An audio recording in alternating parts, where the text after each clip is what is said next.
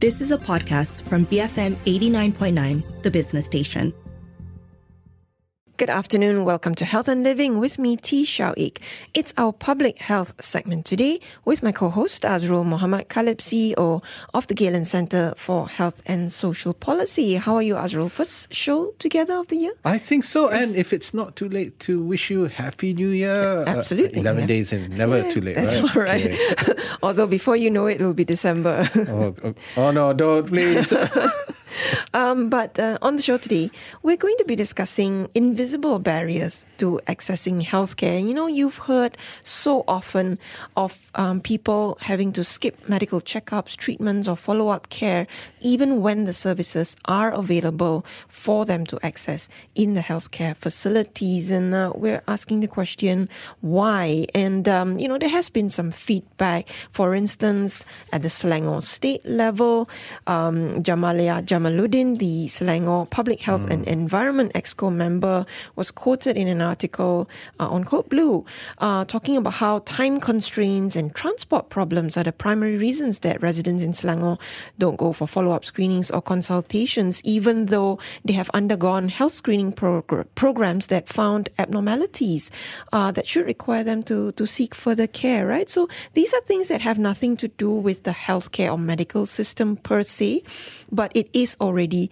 a significant barrier. So we're going to explore some of these, why it makes it difficult for people to seek healthcare, and why something like a patient navigation program would be fundamentally important to ensure that patients don't fall through the cracks. So joining us for that discussion, Maheshwari Jagannathan, Deputy Head for Community Outreach at Cancer Research Malaysia.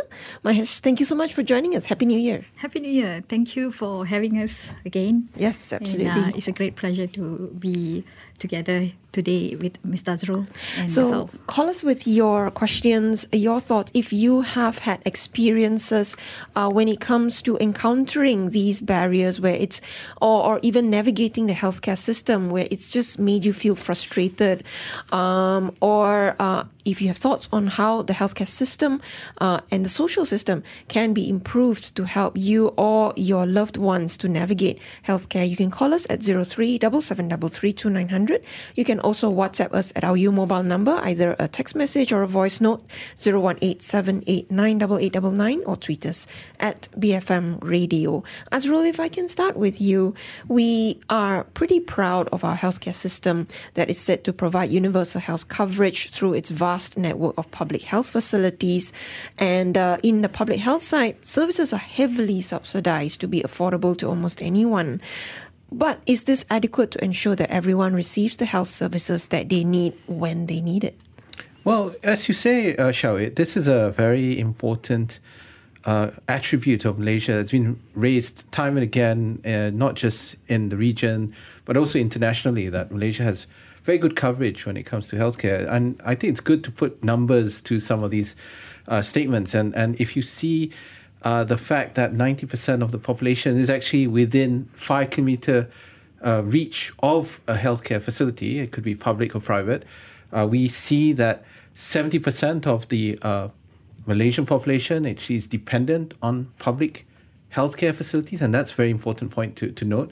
And you said just now in terms of subsidization, 98% of all healthcare costs in the public sector is subsidized by the Malaysian taxpayer. So there's a lot there that we have to look into in terms of the provision of healthcare for Malaysians and people who live in Malaysia that we all depend on. And the good thing is that we have a system that has been in place for decades, that has been grown, that has developed into one that is at least one of the best examples of good health coverage. But very often, the problem, as you rightly pointed out at the very beginning, sometimes it's not really about the services that are available at the clinic or the hospital, or at the district hospital where you've been, where you have doctors, nurses, you have people who are able to provide the treatment and care that you need. It's actually sometimes the challenge of getting them there to that facility to receive that treatment. And that can be a vast chasm, isn't it? Whether it's in terms of physical distance or... A lot of barriers, and sometimes, and we've seen in different diseases, it's not the disease itself that claims the life of the patient or the individual who's suffering from a condition. It's actually the idea of getting access to the treatment that works, that is able to be curative, but sometimes that chasm, as you say, is so vast that it could deprive people of livelihood, cost so much that it just becomes untenable or just unreachable. And that's where our coverage, we have to look deeper into and understand where the gaps are, to understand where and how we can respond. Mahesh, from your experience, observation, you've been doing this kind of work, which we'll talk more about later, the actual programs that you're doing. But just looking at that concept of these barriers that are between a person in their home, right to the healthcare facility where the services are available. Why is it important that we must consider those other barriers? And what are some of them that you've seen and heard from the patients you've encountered? Yeah. So working with the patients, currently what we are doing is public-private partnership with the Ministry of Health. And currently we have integrated the patient navigation program, which are focused to guide the newly diagnosed breast cancer patient to complete the recommended treatment. And it also, the major goal is to ensure that the patient and the family can overcome the challenge and barrier so that during the treatment, there's no interruption and they will not go default. But while we were actually starting at the early stage when we wanted to really understand the pathway or the journey of the patient right from where they stay, right? There's a lot of things that most of us have no idea their reality at home. Or we take for granted because we don't face those problems, right? Yeah, maybe. And when a woman wants to come out, stepping out from the home, and the journey to the hospital is not easy because she's the one who's taking care of the home. There's a lot of issues that is already there at home. And plus the journey to the hospital, which can be very, very fearful. And sometimes if you don't have the knowledge how to navigate through the healthcare system, it will be much more difficult. We have found patients who have went with a referral all the way to hospital. And for many hours, they couldn't find the clinic and they have come back. Right?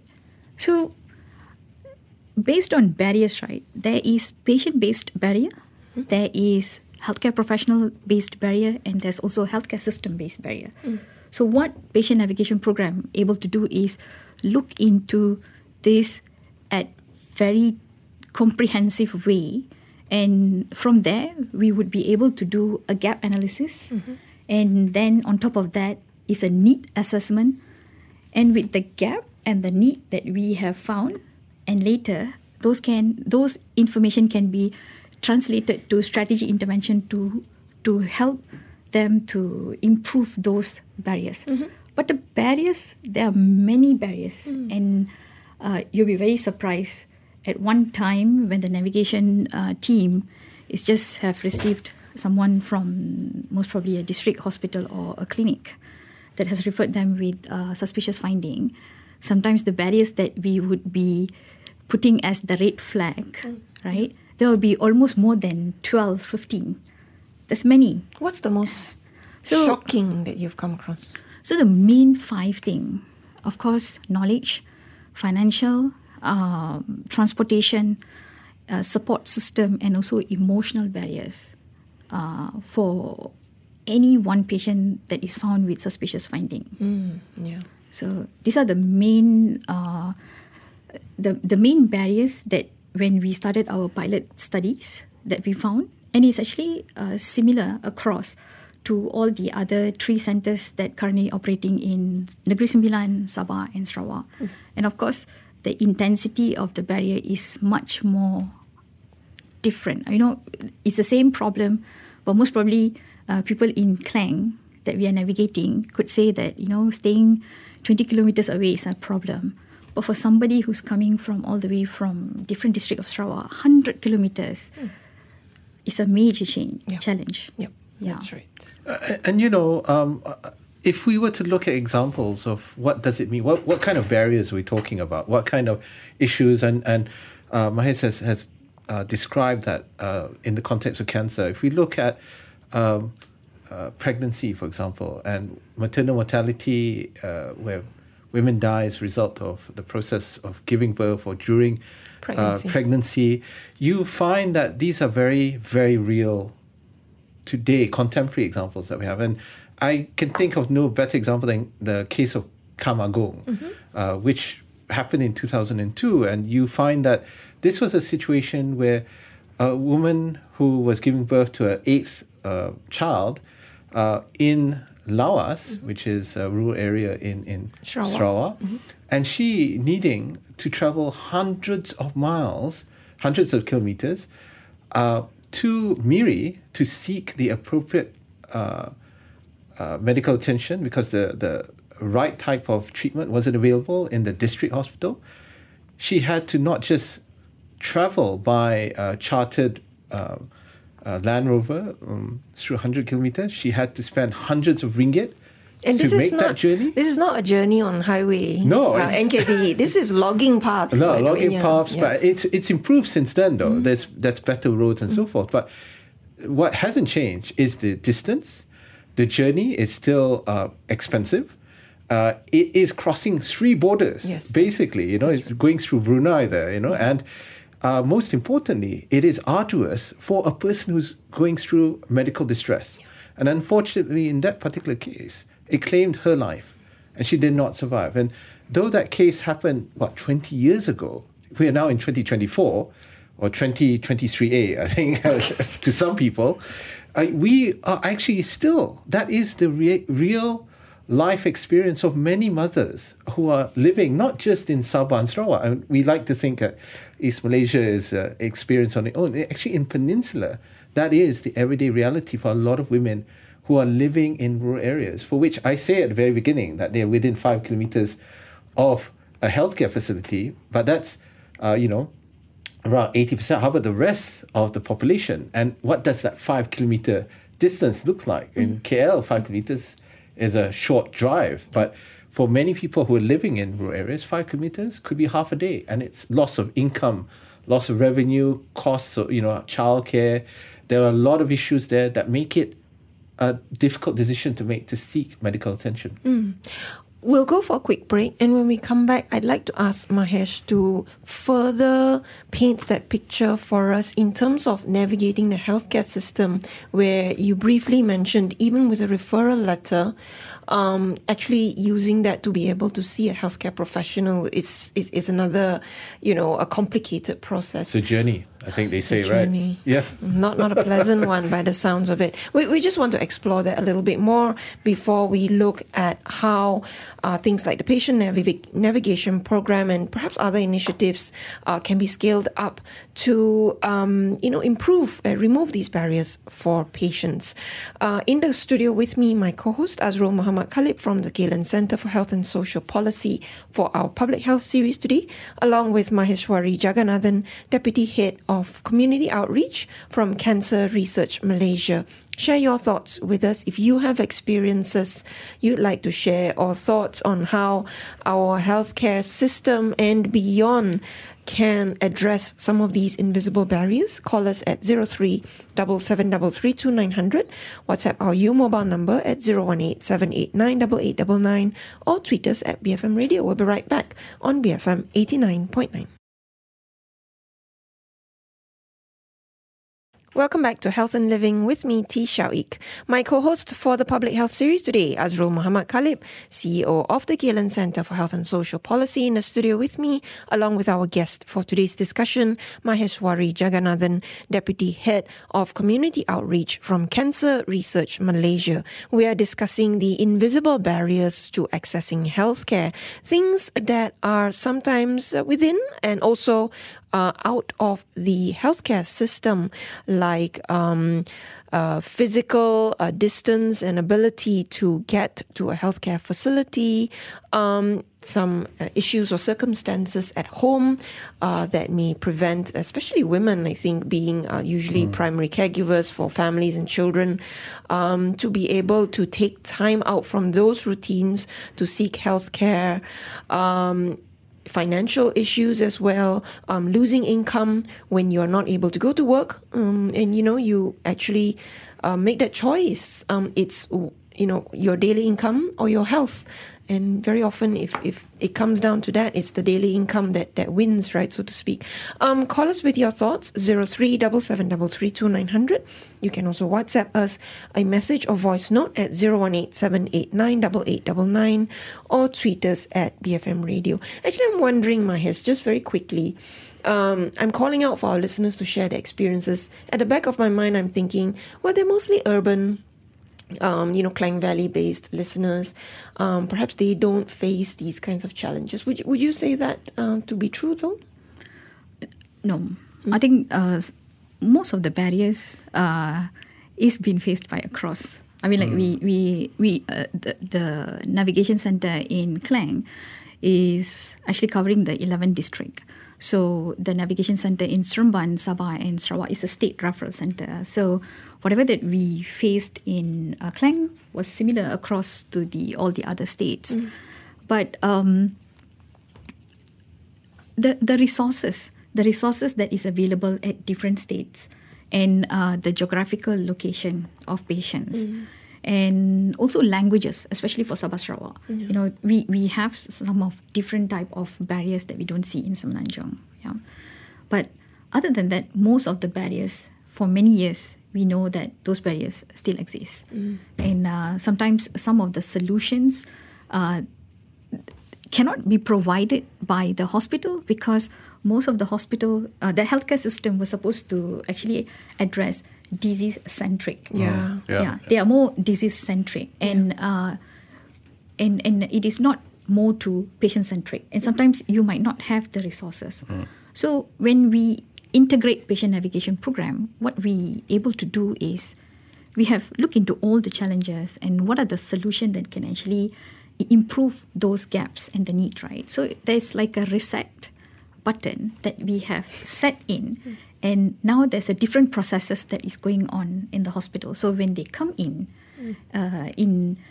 as the the highly suspicious patient coming from GP or KK. So when they come into a navigation center, we're not even talking about cancer. We are talking about who you are, where you come from, and what are the resources currently available for you, right? So I really want to know who you are, right? So most of the time, that is the first impression that we make, that we think we want to build the trust, and we want to build the trust, and we want to say that we are here for you, no matter who you are, from whichever walk of life you are coming to the Ministry of Health Services. Yeah. A cancer diagnosis, a patient once told me, is sometimes not just about the treatment itself, it's actually about a whole life change, which involves even financial planning. And that is something that has become an issue, has always been an issue, especially for those coming from lower and middle income households. And I want to ask your opinion about the PERCA B40 program, and one of the things that it's coming up to 5 years now, the PERCA B40 program. And one of the things that was integrated into that was an incentive for people to be able to come forward to get their treatment by reducing the financial burden on them. And in the program, it includes basically for those who are eligible for Peninsular Malaysia, transport incentive per disease around 500 ringgit. And for Sabah and Sarawak and Labuan, it's around 1,000 ringgit per disease. So the idea is that you want to reduce that financial burden so that you can go to get treated and finish your treatment, which is most important, and to avoid default, which you mentioned just now. But Protect Health, which runs PERCA B40, indicated that there is low uptake. And up until last year, there still was very low uptake of this program. People are not coming forward, even though there is assistance. You talked about resources just now for them. It's being offered. It's funded for. It's paid for, but they're not coming forward. So, in your opinion, what are some of the barriers there for people who need the financial assistance, especially when it comes to a cancer treatment, a diagnosis and treatment, but they're not linking themselves up with that assistance? What's the barrier there? What's preventing them from taking advantage of this? Yeah. So most of the time, our patient, only when they're diagnosed, they're thinking about PERCA B40, which is too late. right? Oh, what do okay. you mean? Most probably they have a different understanding, right? Peka B40 needs to be registered much more early. You have a criteria that you have to, fulfill. Oh, really? And, You mean before diagnosis, you have to be registered with Peka B40? Yes. Oh, okay. Okay, it's supposed to be a initiative where you are taking active role in making sure that you go for screening and make sure that you are upfront, so that you're registered and you're screened and there's a risk that you are aware of. So then you're registered and you can actually have different type of privilege when you have Peka B40, and only when you are diagnosed after registered under Peka B40, and then you are eligible for the transportation allowance, which is not sufficient. Okay. Okay, not sufficient for, even 1,000 is not sufficient for Sabah Sarawak. That is only like maybe 4 trips. And for Semenanjung, maybe more than that, maybe 6-7 trip, right? And also when you complete the treatment, right, you get about 1,000 plus under the Peka B40. And I think that there is limited things that you can actually get from Peka B40 for cancer care, right? There's also different type of benefit that you can, from lens, from prostheses, and all of that.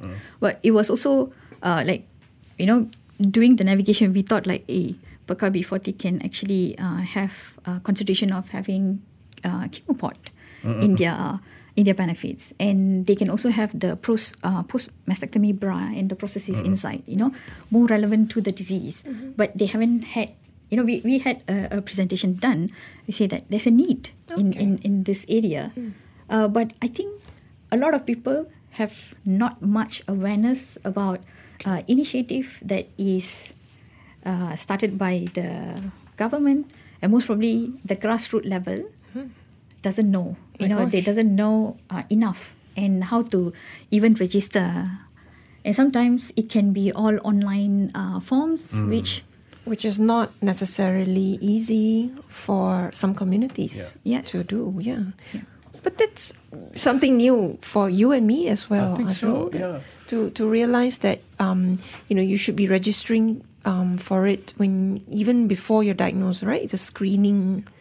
Oh, that's interesting. And it's important here because there's been a lot of frustration that the government is doing as best as it can to provide assistance, to provide the best quality treatment and care, especially when we're talking about breast cancer patients, for example. You mentioned some of the aids that are necessary that are not medical related, and but the low uptake is still a problem even after 5 years, of this program. So it's good to understand why that's happening. But you've obviously mentioned that there needs to be more communication and awareness of how this program can help benefit people. And I can see how it links up with your patient navigation program, right? Because if you can get patients or people living with cancer to the hospital to get treated, that's really a win.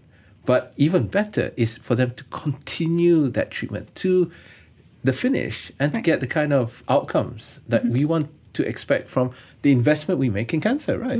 Yeah. And Mahesh, you also already briefly talked about navigating the system itself. So from that point of, you have a referral letter to get to a tertiary hospital, right? What are the challenges within that system? Right. So, I talk about the improvement that we have done. Yeah. Not the past problems that we have been seeing, right? We're looking to the future, not dwelling on the past, right? Yeah, let's the Happy New Year semangat there, right? Yeah, so the improvement. So currently what we are doing with the referral system. So the first part of the patient navigation is to set up the hospital-based navigation, the main support system that's going to help breast cancer patient to complete the treatment for almost more than 2 years plus. So that's where the expertise, the resources, the system has to be well structured and well supported. And we are so much aware that there's a lot of negative narratives on the public services. So our main goal was, let's amplify and strengthen this part of the hospital system. And then that is our phase 1. The phase 2 is the primary care clinic. So we would have been like in 1 year, understand what are our referral center coming from the Klinik Kesihatan. So they are our all major top referral centers. We would be working with them, understanding if you would have seen any patient coming in with suspicious finding and you think you want to make sure that they go into a specialized clinic, which it can be a breast clinic without a breast clinic, or it can be a navigation center, so that you can actually call out. We call it as rapid referral.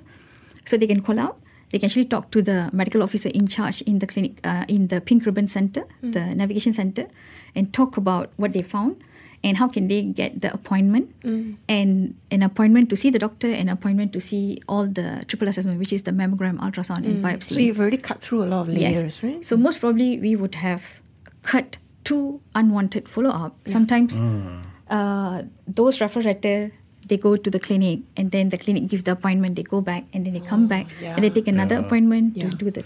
So we cut. Yeah. So this is a working style that we have established if in the state or in the site we have navigation program. And on top of that, that's phase 2. In phase 3, we really want to go to the community, but not yet, not in the first level yet. We really need to understand the healthcare system, the primary care clinic, and most probably we would have know where is our late presenters are coming from, or our patient population, where they're coming from. And we did some activity on doing geotagging of patient coming over 5 years, and we also presented the paper. We published the paper last year, really to understand what makes people to come late.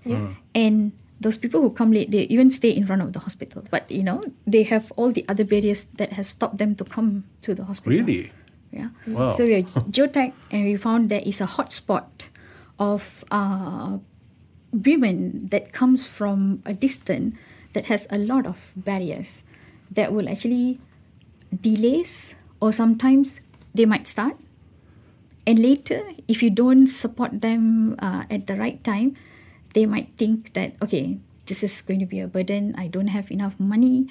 If I go to the clinic, I don't get a leave, but my payment, the salary of the day get cut off. My child doesn't go to school, and there's no one who's helping me out in making sure you can take care of the children. So for the next 3 days after chemo, maybe I'm too tired to take care of anything at home. I just want to rest. But in the current state, a lot of families are being more nucleus. And we're not having extended family together living with us who can actually, mother-in-law or mother who can actually help us. So they are on their own. Because she was always the one providing the care to others. Yes. So when she needs care, there's nobody to do it, right? Yeah. So she forgoes that care. Yeah. So we even had a one patient story, very short. So this was a single woman, a single mother with 3 children. And when we found her, she was... she came to the Pink Ribbon Center, and when we did the interview and everything, she couldn't even speak Bahasa Malaysia well, and she had language problem, and also had a lot of financial issue, and she was actually going through recent death of her husband, who died like 1 year ago, and she couldn't accept the news of her now being diagnosed with breast cancer, right? And currently there's a caregiver who's staying with them, and they are low wager. He's just only earning about 1,800, and he's a security guard, and he works on contract basis. So we were supporting them while we were applying for the Jabatan Kebajikan Masyarakat, because she's a single mother. There's initiative that can actually help single mother. We couldn't proceed because she cannot open a bank account. And while we sent her twice to the bank, and we thought like maybe it's a language barrier, right?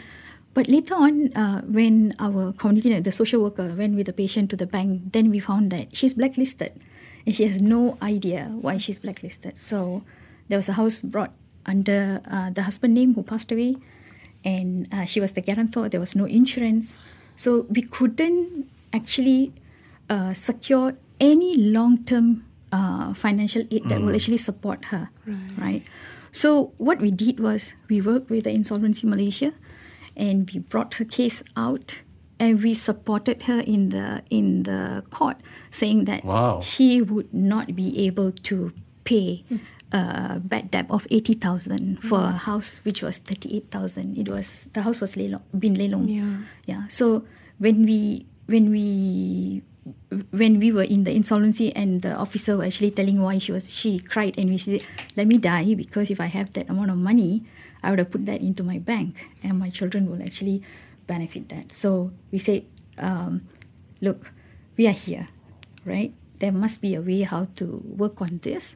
And we started 6 months going to the court, and from with many help from the insolvency people, from the court, from the lawyers of the bank that has lelong the house. They actually gave us the letter to even present ourselves for this patient while she was going through her chemotherapy. Right. So you were her representatives. Yes. We actually requested for a waive of goodwill, because no way she will pay about that amount of money, right? So actually we won the case, and she was given the waive of goodwill. Wow. And in 2 days we managed to open her bank account, and she was actually holding the pensioner allowance, since the husband had EPF. So there was 5 checks that she was holding, and we put into the account and made sure that she complete the treatment. We managed to get her the JKM money. We managed to put we secured her well for the future. So a navigation program can actually support patient not only complete the treatment, but we can actually go beyond, in case that in this situation we have no other way, because long-term solution has to kick in right after the active treatment is completed. Wow, you are all such heroes, really. Yeah, and you can see where exactly the problems are outside of the medical professional and healthcare professionals' ability to solve. Wow. We'll go for another quick break and continue this conversation with my co-host Azrul Muhammad Khalib and our guest Maheswari Jagannathan from Cancer Research Malaysia. Call us with your thoughts or questions 0377332900 or WhatsApp 018-789-8899. Stay tuned to Health and Living on BFM 89.9.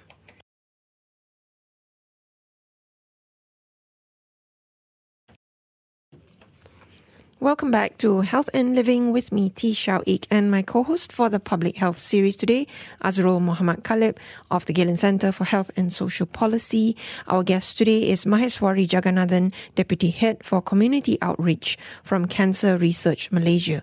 We're discussing invisible barriers to accessing healthcare and looking at how programs like Cancer Research Malaysia's Patient Navigation Program helps to identify the challenges faced by patients when it comes to being able to complete their treatment.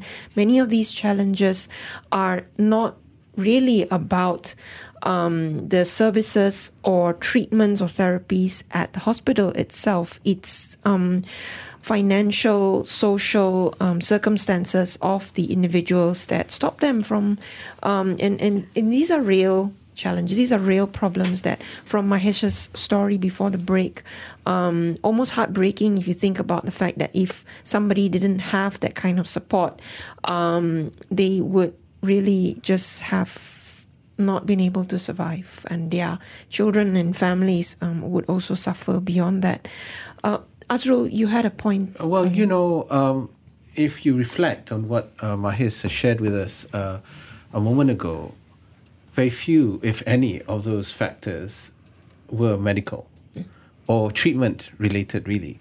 They were non-medical. They were the social, economic factors, and sometimes and very often beyond the control of any assistance that you can provide from a Ministry of Health setting, or sometimes even the government's own ability to assist.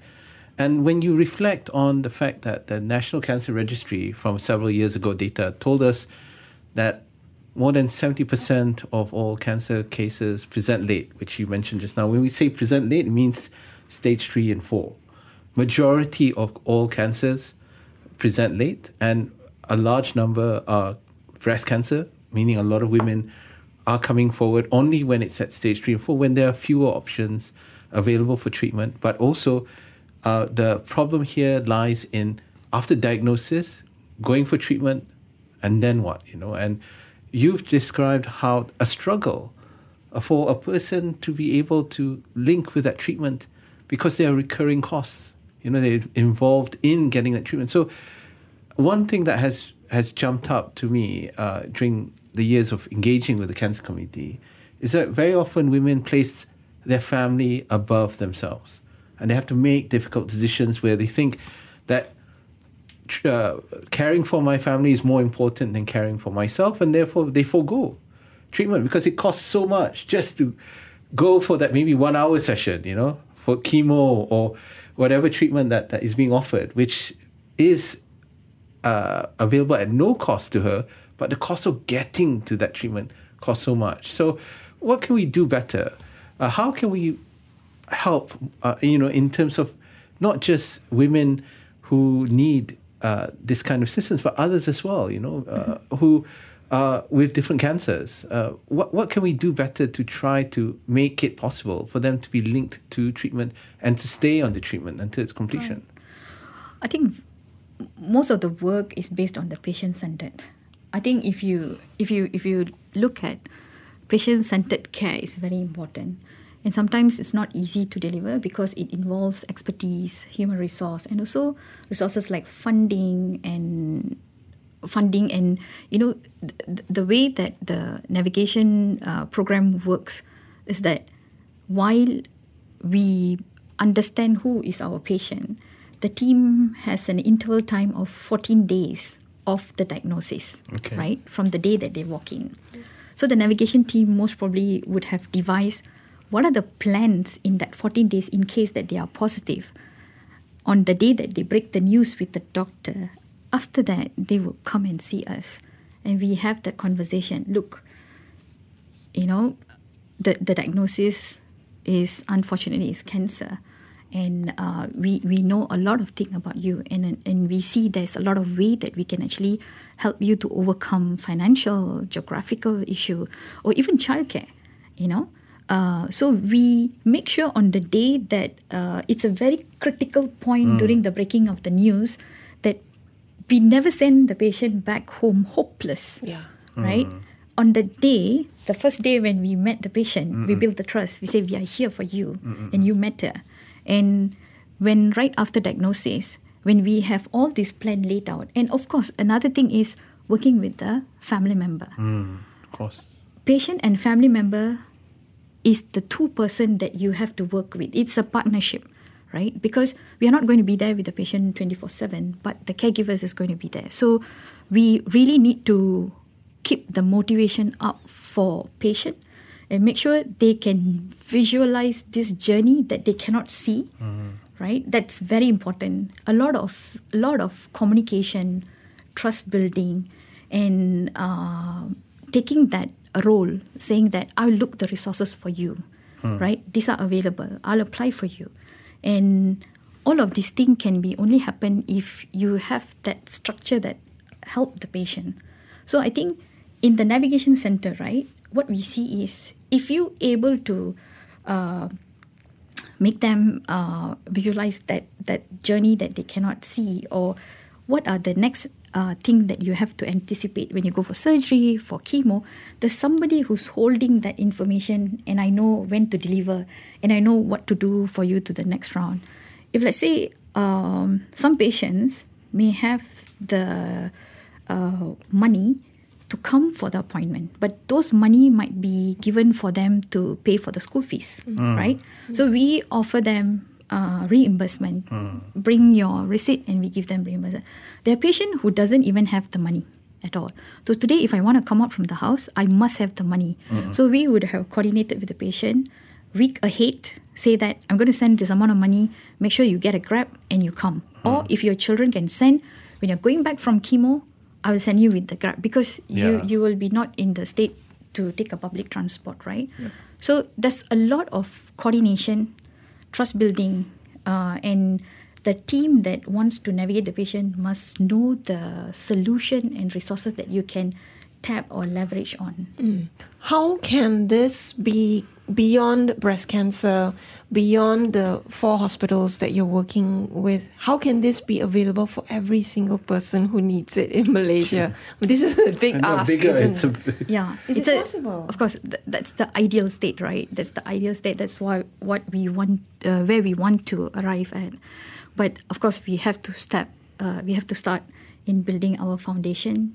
The foundation which we started with pilot demonstration model in the Gombon Rahimah Klang, and then we said that, okay, this is a great model, we want to replicate. We replicate to Hospital Tuanku Jaafar Seremban and Hospital Umum Sarawak and Hospital Queen Elizabeth II. So most of the time, initiative or new projects are not tested in Sabah Sarawak.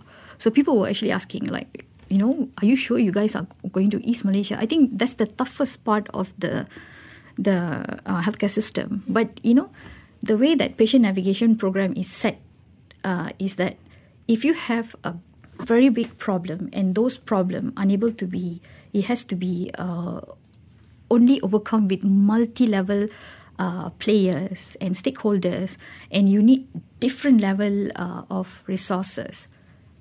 Patient navigation program is the one, is like a solution to the situation or the challenges there. So right after pandemic, right? So we have been working very close with Ministry of Health. Currently, we have received the support from the Ministry of Health, so that we will now replicate at least one state referral center that has the navigation program for the breast cancer patient first. And if, let's say, we are successful in these 3 or 5 years, able to set up the patient navigation program for breast cancer patient in all state referral hospital, then those pathways can always be used for different type of cancer or even different type of diseases. Yeah. So we have to start the foundation work first, and then we will move bit by bit. No? Yeah. Unfortunately, we're running out of time. But Mahes, if I can get you to, just give us your ambitions, your wishes, your aspirations in terms of who else can be part of this partnership, so that it's not just Cancer Research Malaysia and Ministry of Health doing this, because the problems lie beyond that sector, I think. Right. Especially, if I may add, if you had a chance to speak to the current Health Minister, Dr. Zul, right now, and you want him to hear something, what is your ask as to how you can expand on this? Yeah. So currently now in the public setting, right, we do have support for patients to have hormone therapy and also chemotherapy. But, the limitation for more innovative drugs like targeted therapy and immunotherapy are very limited. The quota is very small. So most probably, we hope that there is a co-pay scheme or an initiative that can be established so that it can support most of the patient that is coming to the public services, right? So that there's more increase of quality of life, livelihood. So, patient can actually see more hope, more advancement, and they don't feel like, okay, we're just getting this because we are lack of money. No, but they can survive and help continue their lives and them of their family, right? Right. So, there are some numbers of patients in the Ministry of Health getting the targeted therapy, but it's an unlimited quota based on the budgets. So we hope that everyone could actually have that, and we hope the second one is working in the healthcare system. And I worked in the Ministry of Armed Forces in Kingdom of Saudi Arabia for 5 years. The one thing that most of the hospital in Kingdom of Saudi Arabia has is the patient affairs department, right? The patient affairs departments consists of the social work, patient relation, They have the religious officers, the advocates, the license officers. They are the centers that will actually streamline and triage most of all the referral that comes from the district, even from the deserts, right? Whoever need even evacuation, medical evacuation, it comes from there. And when the patient are going back home, they go through the department. I hope that there should be a patient affair department in each of the hospital. So one day, the patient navigation program, the navigators, the advocate, the counselors, all of them is seated in that department. And the department has to be a private-public partnership so that it can receive direct funding to support patient to go through that. So it's not something that it's a specific department that can actually help all the other departments, just like the pathology department, radiology department. Yes, that's right. There's a patient affair department who are patient friendly and they want to help the patient to make sure they complete the treatment. It's a department on its own. It's very similar to social care department in the UK's NHS, I think. Yeah. That's right. And doing all of this, all these efforts, but in a structured and more sustainable way. Right. Thank you so much for sharing your thoughts with us today. Maheswari Jagannathan from Cancer Research Malaysia and my co-host Azrul Muhammad Khalid from Geylang Centre for Health and Social Policy. This has been Health and Living, BFM 89.9. You have been listening to a podcast from BFM 89.9, the business station. For more stories of the same kind, download the BFM app.